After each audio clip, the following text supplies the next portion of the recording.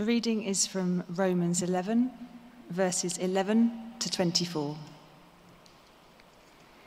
Again, I ask, did they stumble so as to fall beyond recovery? Not at all. Rather, because of their transgression, salvation has come to the Gentiles to make Israel envious.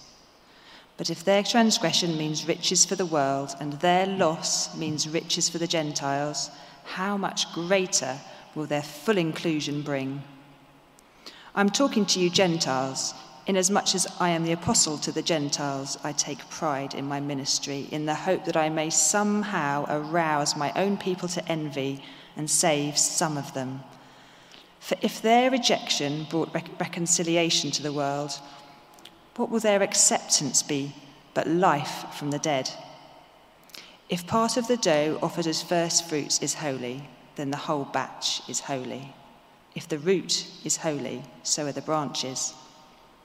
If some of the branches have been broken off, and you, though a wild olive shoot, have been grafted in among the others, and now share in the nourishing sap from the olive root, do not consider yourself to be superior to those other branches.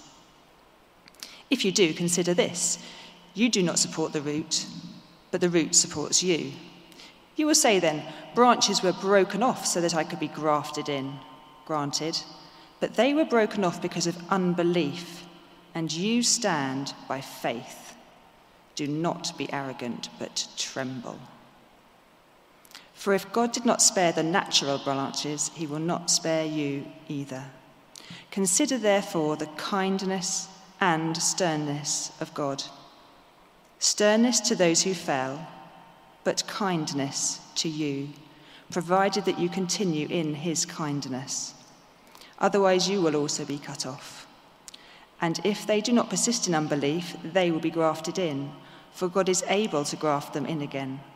After all, if you were cut out of an olive tree that is wild by nature, and contrary to nature were grafted into a cultured olive tree, how much more readily will these, the natural branches, be grafted into their own olive tree? Thank you so much, Kate, for reading to us from Romans 11 to 24. And we're so glad that we can have Andy Diggins with us this morning, and he's going to be helping us to understand this passage. So, Andy, thank you so much. Please lead us. Thank you. Over to you. Well, good morning, everybody.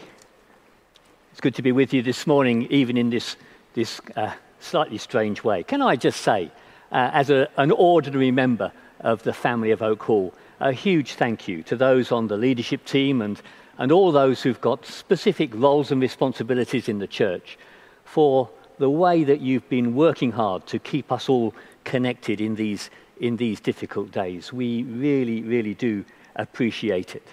Well, it seems that we've been in the book of Romans for some time. There's one more week to go after this. So you've got the second to last illustration this morning. I don't know if as we've been going through this book, something has really stood out for you. For me, it was the end of chapter 8 and the beginning of chapter 9.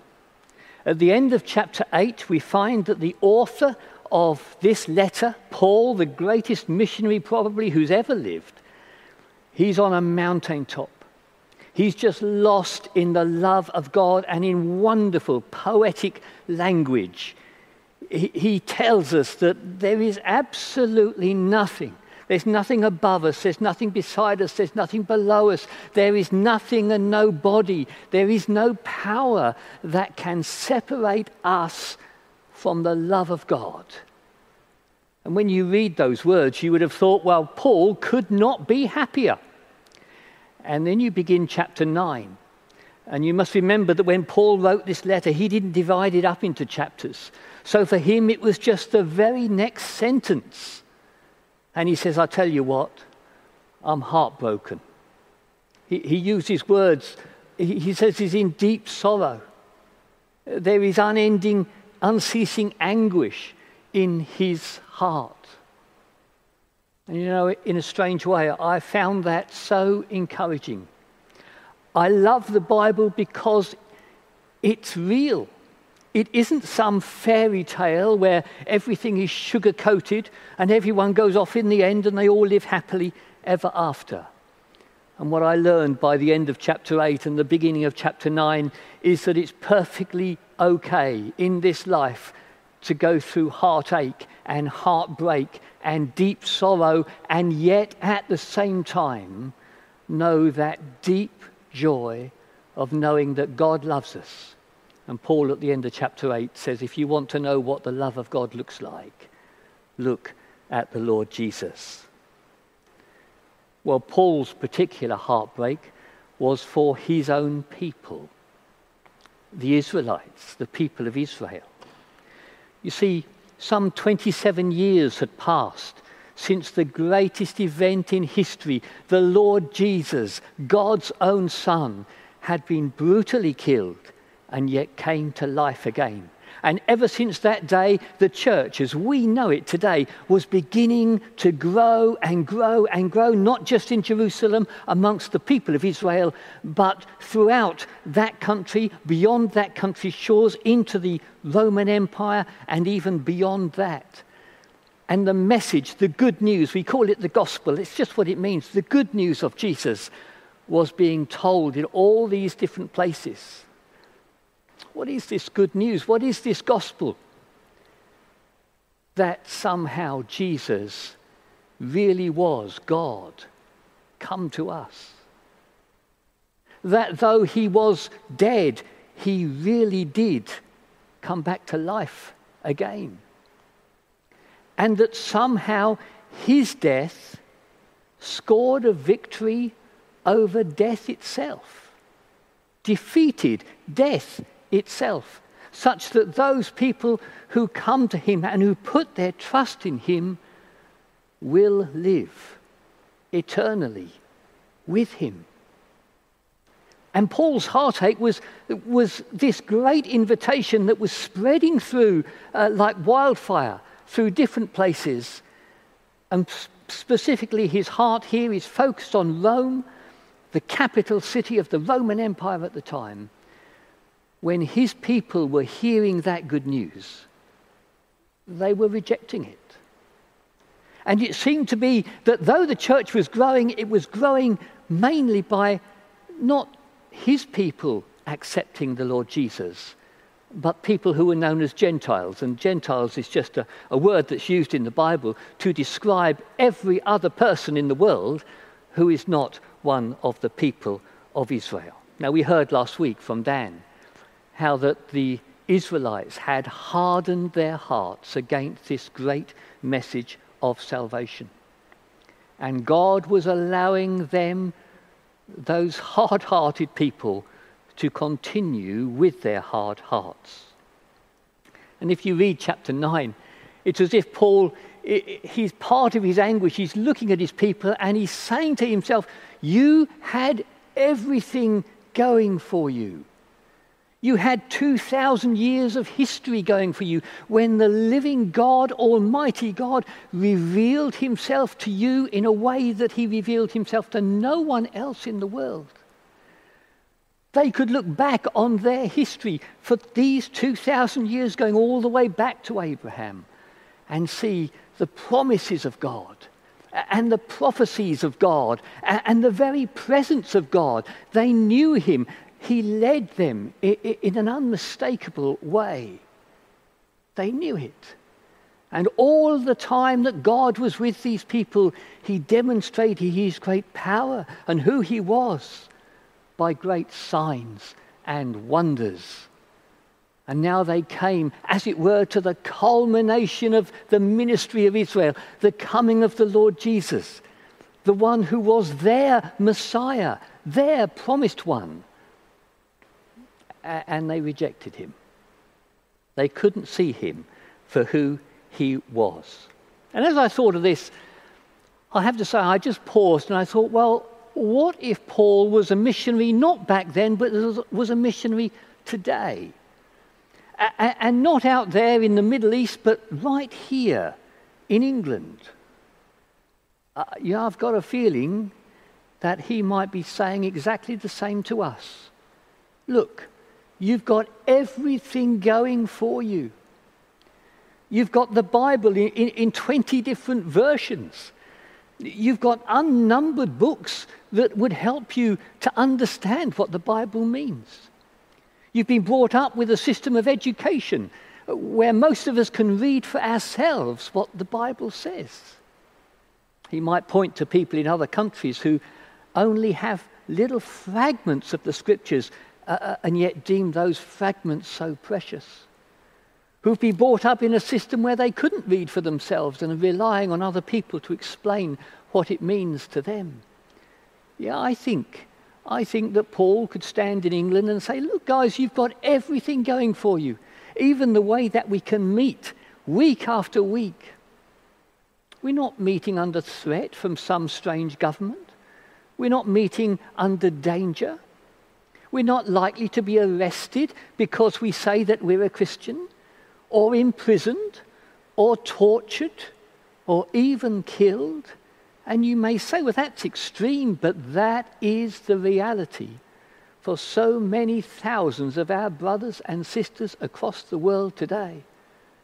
And we're free from it. I think Paul might look at England and say, guys, you've got everything going for you. Why is it that you are rejecting the Lord Jesus? Well, back to Paul's letter and our passage this morning. We left it last week that although these Israelites had hardened their hearts against the Messiah, against the Lord Jesus, we find in verse 11, that is not the end of the story.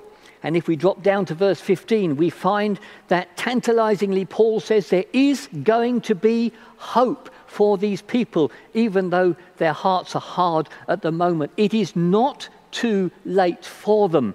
There will come a time and an opportunity where they will have the opportunity again to accept the Lord Jesus. And when they do, it will mean for them nothing less, verse 15 says, than life from the dead. Well, I'm not going to tread on the toes of Phil, who's going to come next week and put some more meat on those bones. But in the meantime, most of our passage this morning, Paul turns his attention to those Gentile believers. You see, if you look at verse 18, you'll see that the word boasting is used. If you look at verse 20, you'll see that the word arrogant is used.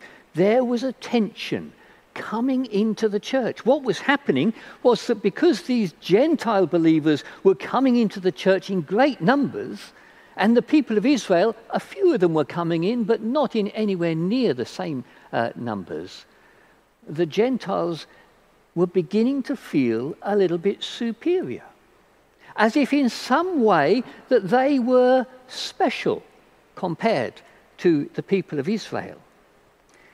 And that could have split the church.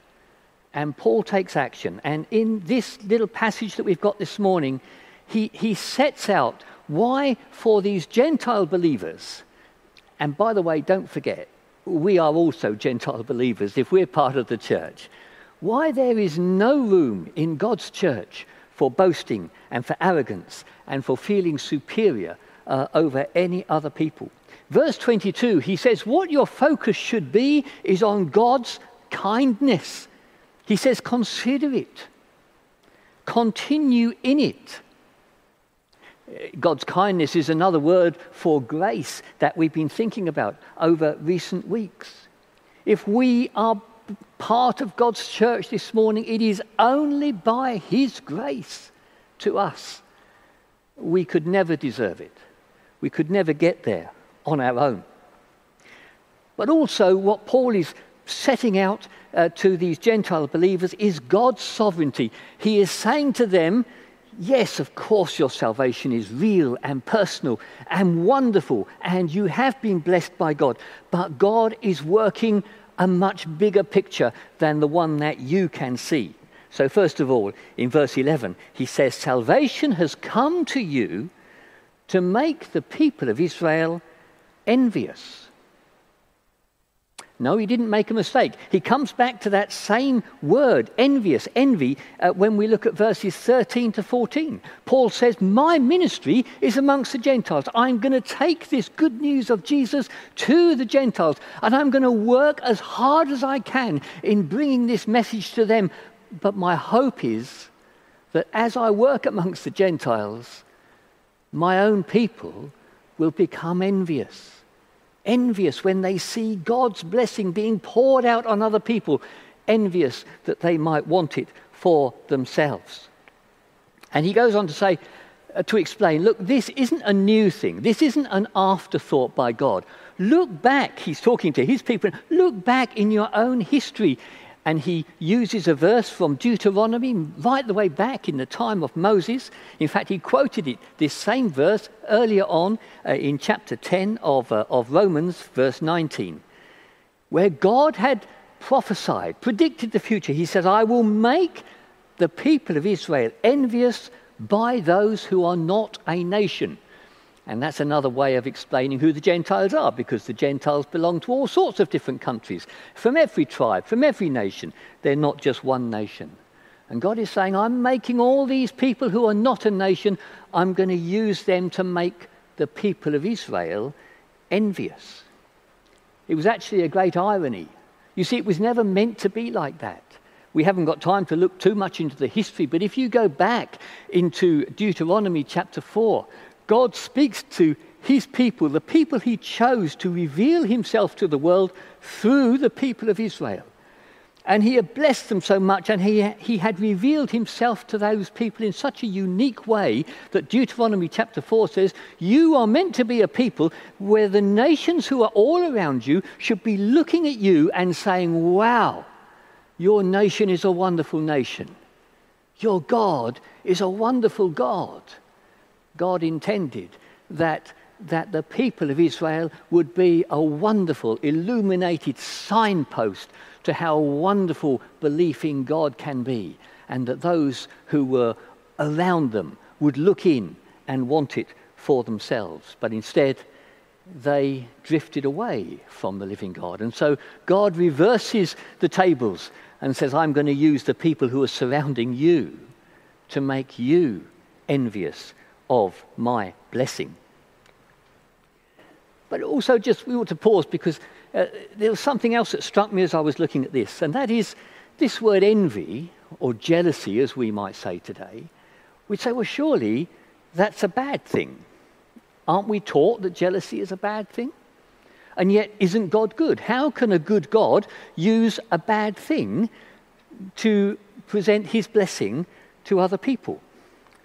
And that's a good question. And the answer is, therefore, jealousy, moving people to be envious, is not always a bad thing. There has to be a part of it which is a good thing. And as I thought of this, a little illustration came to my mind. And I bought a jar here. And I want you to imagine that this is a jar of baby food with a spoon in it. And that I am a loving mother. I've never been a loving mother, so just use your imaginations, but I'm a loving mother, and I want to give this food to my little toddler who's sitting in the high chair. Now, I know what that toddler doesn't know. I know that without this food, that toddler will die. That's how life works. That toddler must eat. And if they don't, they'll die. Well, if they don't for long enough. And I know as a loving mum that if I put this jar of food in front of the baby on the high chair, it's not going to work. They'll just knock it off onto the floor, or take the contents and rub it into their hair, or do something strange like that. So what does the mum do? The mum takes a spoonful of the food and taunts the child, holds the spoon in front of the child and says, oh, look at this. Isn't this just wonderful? Doesn't it smell great? I'm sorry if I'm getting the words wrong. I've just never been a mum before. But I think it's along these lines, yes? And then that spoonful of food, instead of giving it to the child, the mother puts it into her own mouth with all sorts of lovely words like, yum, yum, yum, yum, yum. This is so beautiful. What is the mother doing?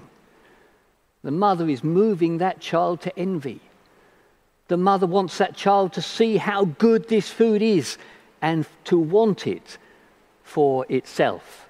And so the next spoonful goes into the child's mouth, and suddenly the child, because it's envious, it's been driven to envy, wants that food for itself. Well, it's a bit of a dim illustration, I know, but that's what's going on here in this passage. God is moving people the Gentiles who have received his blessing. He wants the people of Israel to see what that blessing means to others and to so want it for themselves. And then what Paul does is he uses a parable. It's very unusual for Paul to use parables. He doesn't normally speak in parables, but here he writes a parable. He uses a picture of a tree to be a picture of God's growing church. When I was looking at this, it reminded me of my mum. My mum used to love Gardener's Question Time. And I think it was a guy called Bob Flowerdew who was one of the presenters on Gardener's Question Time. And my mum loved her garden, and she loved to tune in to Gardener's Question Time and listen to Bob Flowerdew's great advice. Well, Paul in Romans 11, he's not quoting Bob Flowerdew, but he is quoting the Bob Flowerdew of his day. And that was a guy called Lucius Columella. He was a real guy. He was a contemporary of Paul. He was a person who had served in the Roman army, and then he had taken up botany, which was always his hobby. And believe it or not, although he lived some 2,000 years ago, some of his writings still exist today.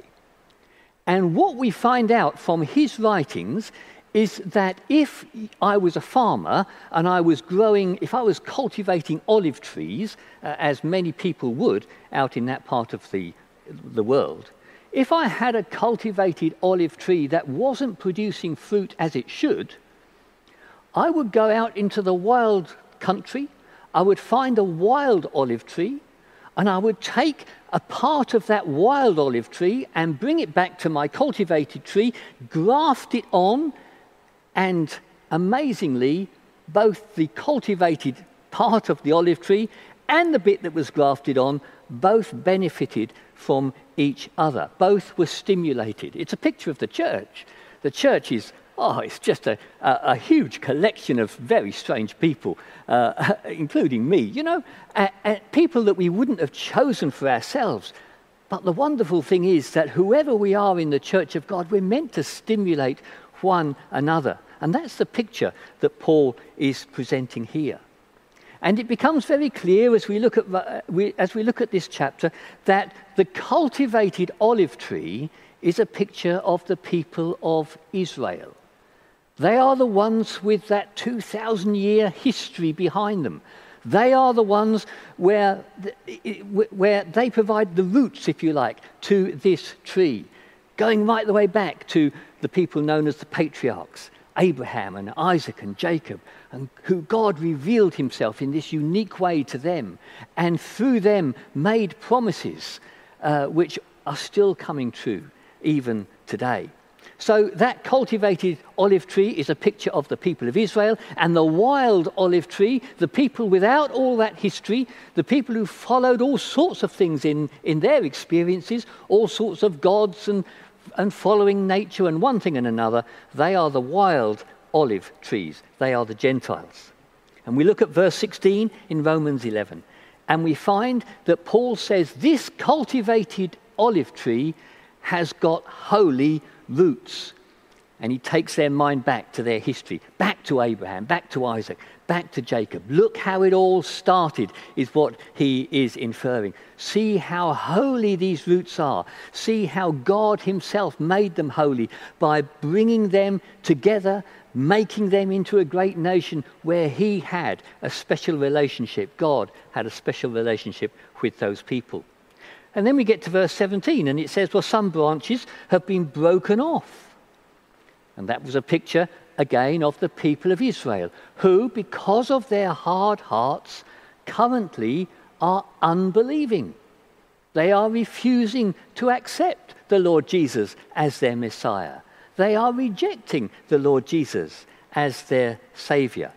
And so they're no longer part of this tree. Then they're not in the church as we would know it today. It's as if they've been broken off and they're in a heap on the side. And verse 17 goes on to say, but wild branches, yet they are the Gentiles, you have been grafted in to this holy tree. And understand, therefore, that you are being nourished by the roots of this holy tree, the roots of this cultivated tree, where it all began with God revealing himself to Abraham those some 2,000 years ago. I don't want to make too much of this link with Israel, but it is an exciting link. And no matter what country we are from, if we're Christians today, I believe we can get really excited and learn more of our own faith by looking at the history of the people of Israel. So many of God's promises were made through them, and they provide so many pictures for us today of how our faith came to be a reality. And so in verse 18, he says to the Gentiles, the Gentile believers, look, it's that holy root that supports you. It's not the other way around. And so effectively he is saying to them, look, there is no room for you to boast, to feel superior to these people who are not coming into the church in the great numbers that you are at the moment, but be assured, it is their holy root that is supporting you. It's not the other way around. And then the argument continues, and what Paul is doing, he's putting the words of the argument into the mouths of the Gentiles. And so you get to verse 19, and he says, look, you say that the branches were broken off so that we could be grafted on. It's as if these Gentile believers have got a picture of a church that can only get so big. It's a long picture, by the way. There is no limit to the number of folk who can be part of God's church. But it's as if there is. And they are saying, hey, look, these people, they've been taken away. They've been removed to make room for us so that we can be grafted in to this church of God. And verse 20 has got the answer. So Paul says, this is the question you're asking. Well, here's the answer. Verse 20, he says, yes, but they were broken off through their unbelief. If you don't believe that Jesus is God come to us, if you don't believe that his death was instead of your death, if you don't believe that he is the Saviour, well, you're not part of the church. You cannot be. You are broken through unbelief. But then in verse 20, he says to these Gentile believers, and you are only there. You're only grafted in, so to speak, by faith. It says you stand by faith, but when I was studying this earlier in the last couple of weeks, I went back to the original language a little bit, and it seems that a better translation it needs the word only inserted. You stand only by faith. Nothing else. There is no room, Paul is saying to these Gentile believers, for arrogance. He's saying in verse 20, without faith, you wouldn't be there. However good you think you are, however special and superior you might feel, you are in God's church only because of faith. He has done everything. And all you have done is believed and received.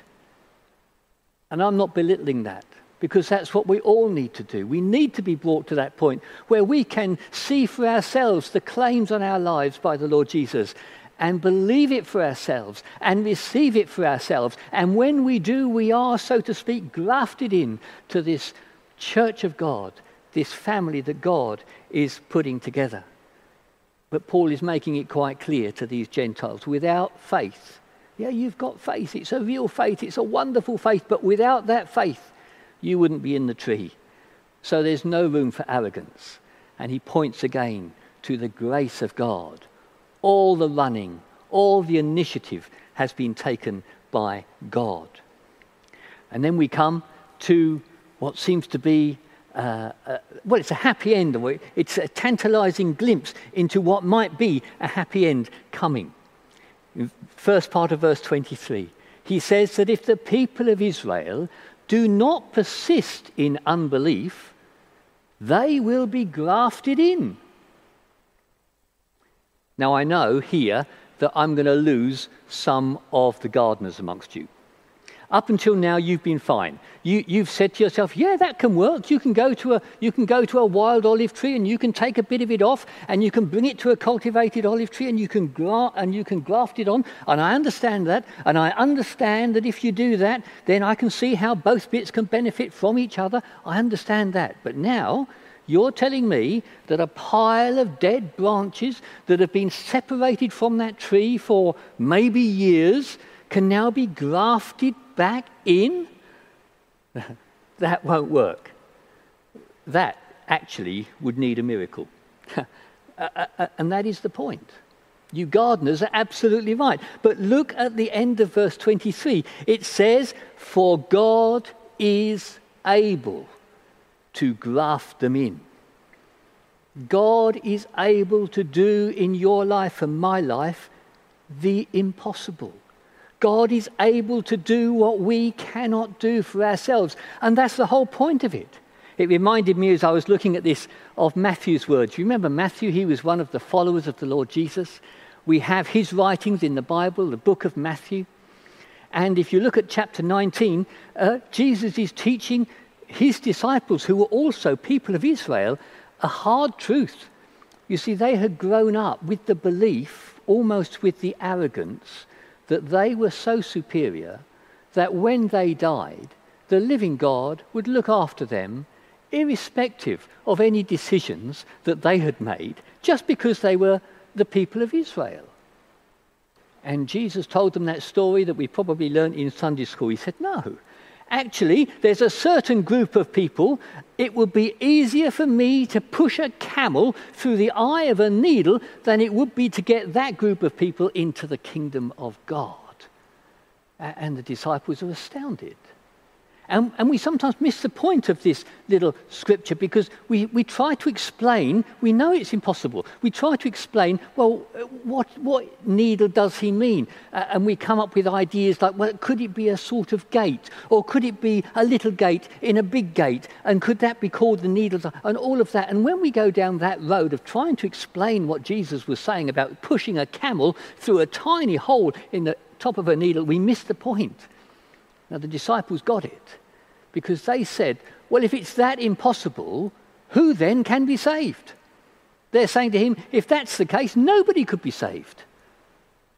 And Jesus responds to them and said, with man, this is impossible. But with God, all things are possible. Our salvation, if we are a Christian this morning, if we are part of the church of God, it is because God has wrought in us a miracle. He's done something for us that we could never do for ourselves. Our salvation is a miracle. But with God, all things are possible. And so tantalizingly, we look forward to next week when God is saying to his people, the people of Israel, I can graft them in. I am able to graft them in. I want to end with an example. I'm going to take us back to Gardener's Question Time. I had a friend. I know this guy. It's a true story. This guy, he lived in Croydon, but he really was a country guy. And he moved when he could, after he got married, he moved his family to the country.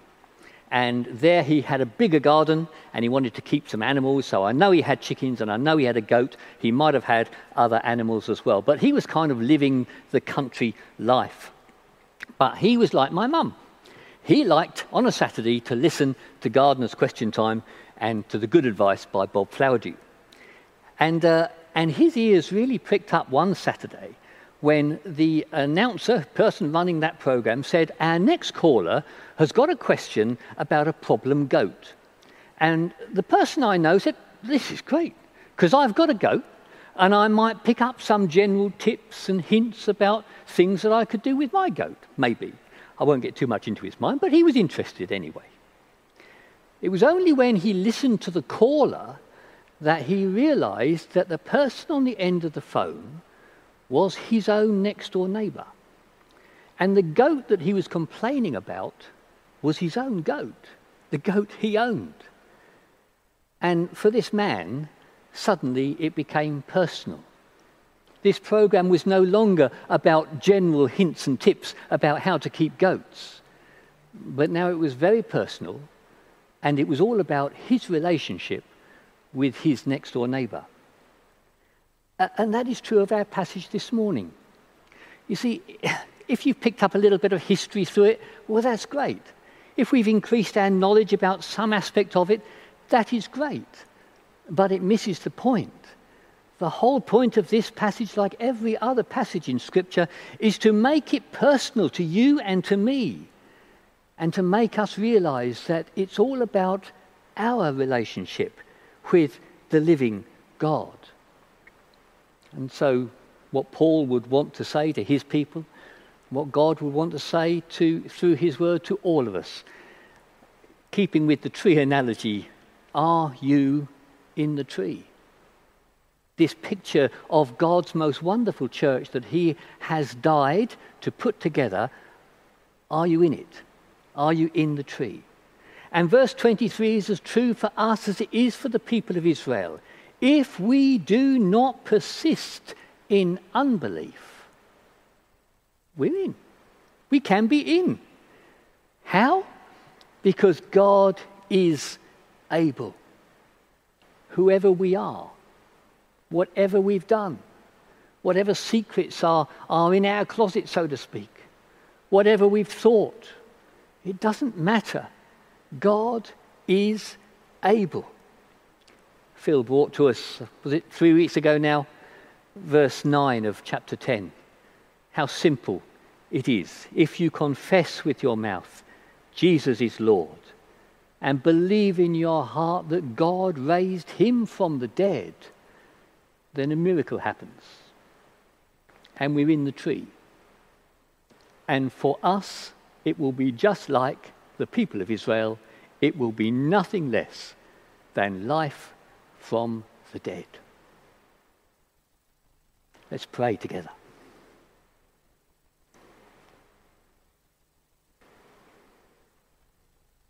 Our Heavenly Father, as we just bow our hearts before you this morning, we want in our mind's eye to see again the reality of where we started our little time together. Understanding afresh, realizing maybe for the first time that Jesus really was God come to us. That though he really was dead, yet he really did have life restored to him. Understanding again, though we might not understand the how, we can take it by faith that his death was like no other death. His death defeated death, such that those of us who put our trust in him will never die, but will live eternally with him. And so we pray, Father, in these strange times, these challenging days, that you might bring us to that point of challenge again. That choice might be set before us in the same way as it was set before the Gentiles and the Jews in Rome all those years ago. And we pray that with your help, we will choose Jesus. We will choose life. And we ask it in the name of the Lord Jesus himself. Amen.